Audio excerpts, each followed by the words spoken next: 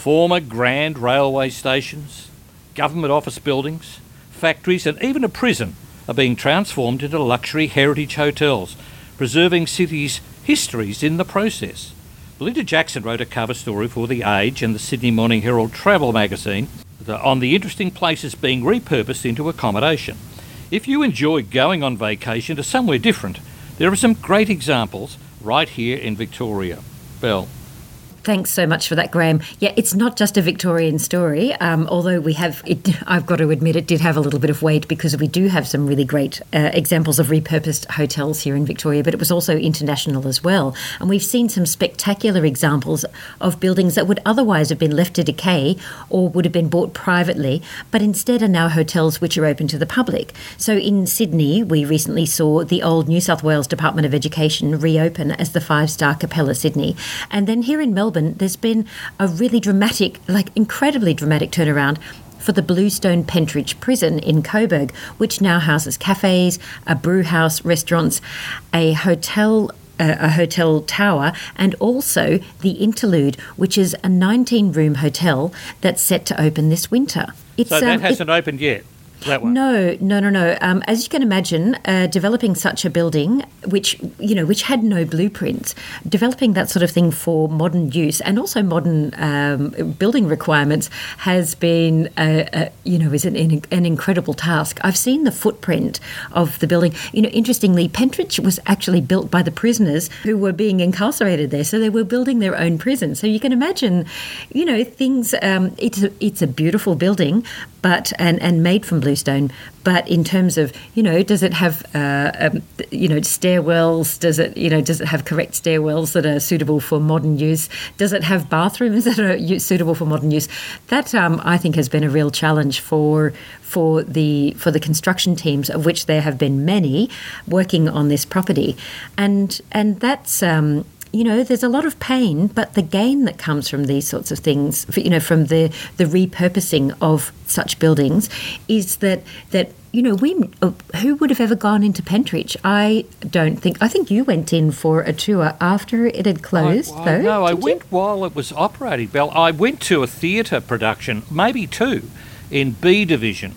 And, it was quite good. The prisoners are all well behaved. No one got taken hostage, which was a good start. But no, they were some quite good actors in there. I think they might have practiced before a judge, some of them. But I'm just thinking, it would be hard to rework Pentridge. Lots of people have tried to drill into the bluestone, but they've got to put plumbing and they've probably got to put electric wiring and all that to bring us our little charger for beside the bed in the hotel there, Well, let me tell you that what they had to do to put a subterranean pool into it, which is, which it's just astonishing what they've done, and that sort of set the tone for the rest of the story, because I went around the world partially, literally, finding hotels that had a really fascinating backstory, that similar to Pentridge, such as St Pancras, which is now the St Pancras Renaissance Hotel in London, which is, a beautiful, if you've ever been through London. Beautiful station. Yes, exactly. It was an incredible station built in central London in 1873, and then it was transformed. It was left desolate from the 1980s for years, and it wasn't until there was a really dramatic public campaign to stop the building from being demolished, and then it's been had a $270 million overhaul. It's now a beautiful, beautiful hotel. The staircase in it, I think, was in one of the Harry Potter movies. It's that gorgeous, and it's embedded. It is part of the station. So you've really got that sense of, the golden era of train travel is still happening. But then I also. I went to Peru, where an old monastery became the very luxurious Belmond Hotel Monasterio, which I stayed at just before the pandemic as well.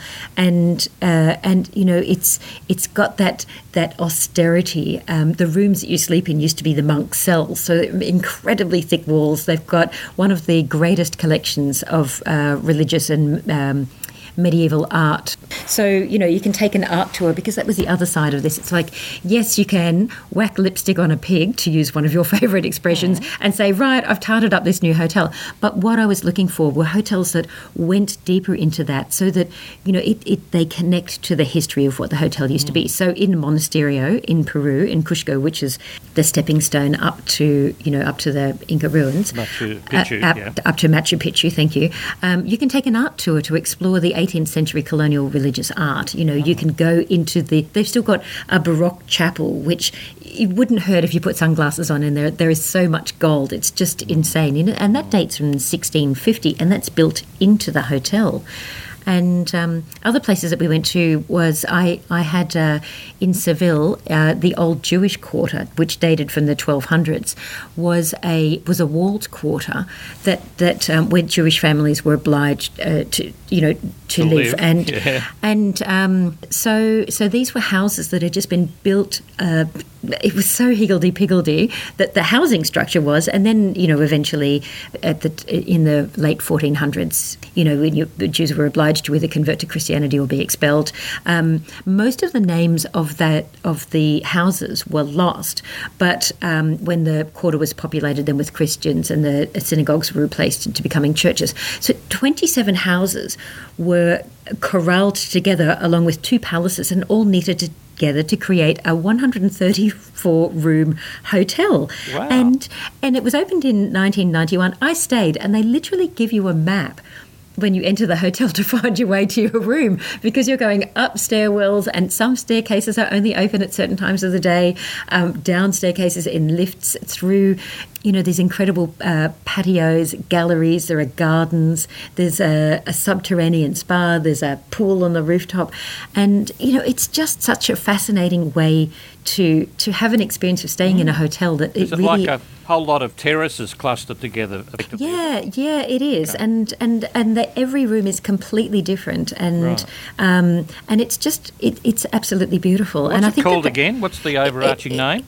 The hotel is called La Casas de Juderia in Seville, so the houses of the jury in Seville, and I just thought it was an absolutely brilliant one to include in this list, which includes things like the Fullerton Hotel in Singapore, which was, of course, the Post GPO. office, wasn't it? Yeah. That's right, yeah. And when you look at the amount of money that's been put into them, I mean, it cost over $300 million and took 3 years for the Fullerton to be repurposed from a GPO into this luxury 5-star hotel. The Singapore River was soaking into the foundations of it, so they had to 3 years for the Fullerton to be repurposed from a GPO into the entire building to get it up to to stop it from just sliding into the river.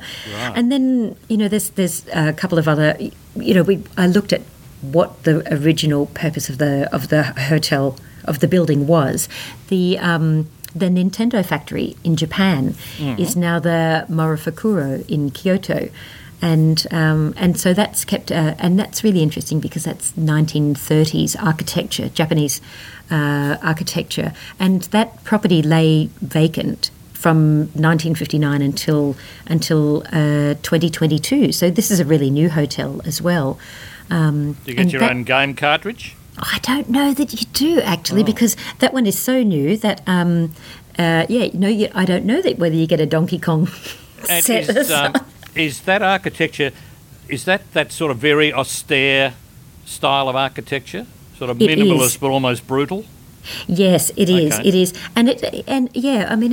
1930s when it was built was, an era. Period. Yeah, exactly. It has had a new wing put onto it.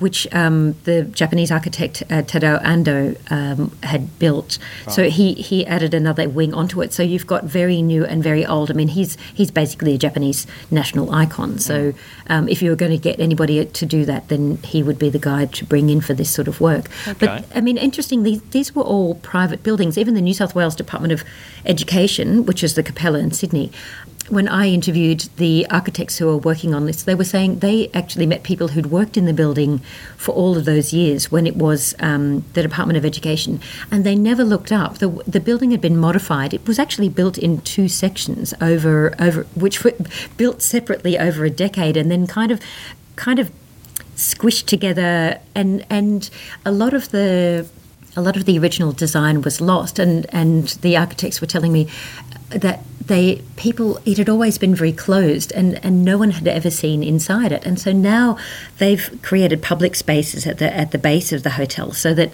Sydneysiders and all can still enjoy a really beautiful building, and then, you know, as you're a guest, you go upstairs into it.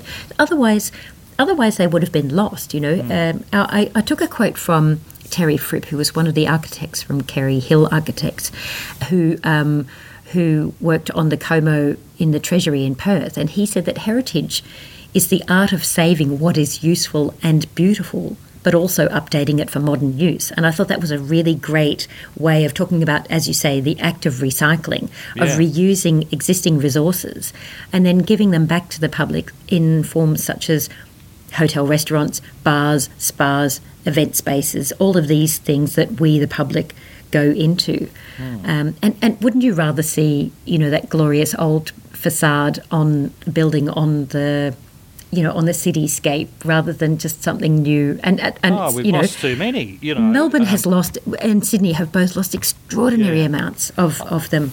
I'm wondering, Belle, is there any hope for our dear old Flinders Street station? There's an awful lot of space there not being used in running trains. I can tell you right now. There's a ballroom area that I think's just been opened for some sort of an art exhibition. But I reckon that would turn into a hotel, wouldn't it? Well, I don't know. Why not keep it as an art gallery? I mean, Roan... Oh, that's only small, but there's a lot more to it than the art gallery, I think. I may be wrong. That's right. Yeah, that's where Roan, the Geelong-born Melbourne-based street artist, has been exhibiting, and those exhibitions are packed out. Like, you cannot get a ticket. If you are a second late on it, and I've tried to get a ticket in there, that's been very successful. I mean, those places have fabulous history. I did hear, was it that the Russian, in the 56 Olympics, the Russian team used to train up there, the weightlifting team, is what I heard. What, in the ballroom? Yeah. Okay. This could be a vicious rumour, but I don't know. But I don't think that Flinders Street is in any danger. It's such an icon, and those icons have to be protected. I mean, if you look at staying around Melbourne, the Equity buildings in Little Queen Street, which became the Hilton, that's a 1931 Italian Gothic facade. Yeah. Do you know what was there before that, though? Before the Equity Chambers? Yeah. Well, no. The first synagogue in Melbourne. You're right. And they changed the name of Synagogue Lane to Little Queen Street because there are no little streets in that direction. They run in the other direction, Little Flinders Lane, Little Collins. Yes. That was something that you and I probably toured that building around about the same time when it was opened or just about to. And they've got some lovely history in there, including some artefacts from the synagogue, apparently. But, there's some good examples of what's been done in Melbourne and in other parts of the world. Like, if you really want to stay in repurposed hotels, there's a whole group in Spain and Portugal called Paradors. Have you done any of those? I've seen them, but I haven't stayed in them. Maybe they're too grand for my eyes. They wouldn't be 5-star. Some might be 4-star. I can think of one in Toledo, which sits up high on the hill with the most magnificent view of the walled city of Toledo. Of course, a big centre of the triple. The religions that were living with each other at the time: Catholicism, Judaism, and of course Islam. If you go down into the city, you see they're cheek by jowl together now, and there's a set of Catholic nuns running an old synagogue.